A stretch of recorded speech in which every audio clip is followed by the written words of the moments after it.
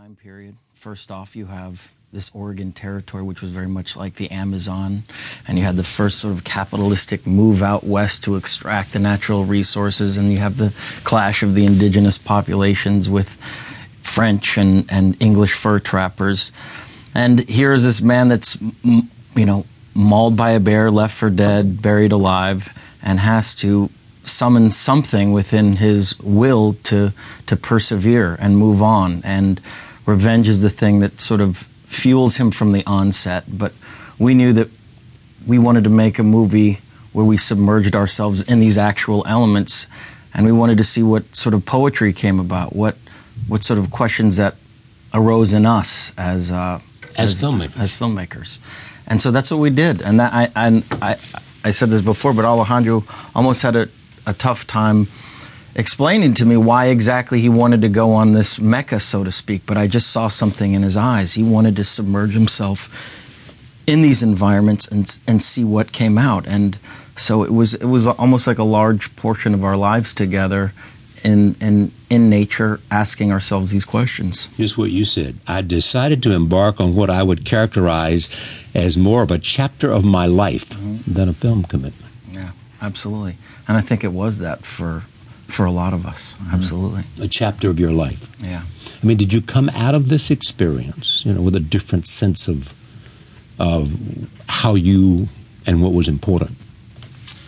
Yeah, I mean, we looked at this, all the actors involved. I mean, we were there for 9 months in sub-zero temperatures in Calgary, real locations, far-off locations.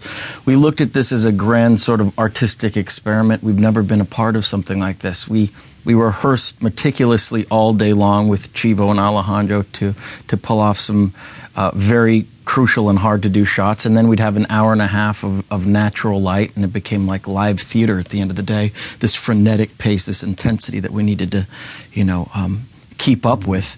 But more so than that, was for all of us, it was just about allowing ourselves to put our trust in somebody else's unique process. And that's what this was for us as actors, because a lot of this was thought about beforehand in great detail, but we needed to give ourselves over completely to something entirely new. And, it created a great camaraderie between the entire cast and crew and director. But also the most demanding and toughest experience you've had as an actor? Well, by nature by nature of doing a movie, yeah. This was certainly the toughest film I've ever been a part of. This had been around for a while, hadn't it? Yes, I read the first draft written by Mark L. Smith 5 years ago. Yeah.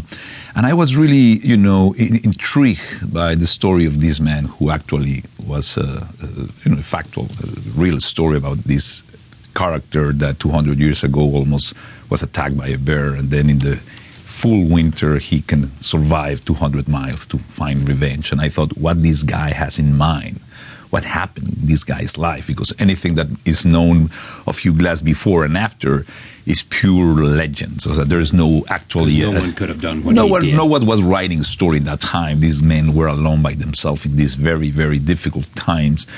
And it was an unknown, uncharted territory. So, but what I loved was that this fact of being attacked by a bear and then survive is so improbable that it requires a willing suspension of disbelief, right? Which is basically the foundation of the cinematic faith, as Coleridge said, of poetry. And I thought, you need to suspend the disbelief to make this. You need to stop judgment or prejudice to believe that a man can do that.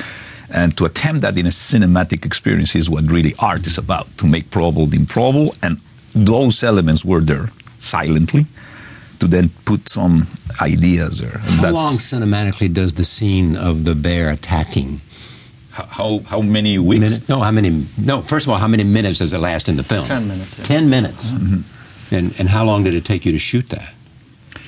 Well, it was a lot of research of the bear scene. You're saying, well, it is one of those events that nobody would like to see in the real life. Yeah. But to understand how it happened, you have to see it in real time, not in a chopped cinematic thing. Even when people say why.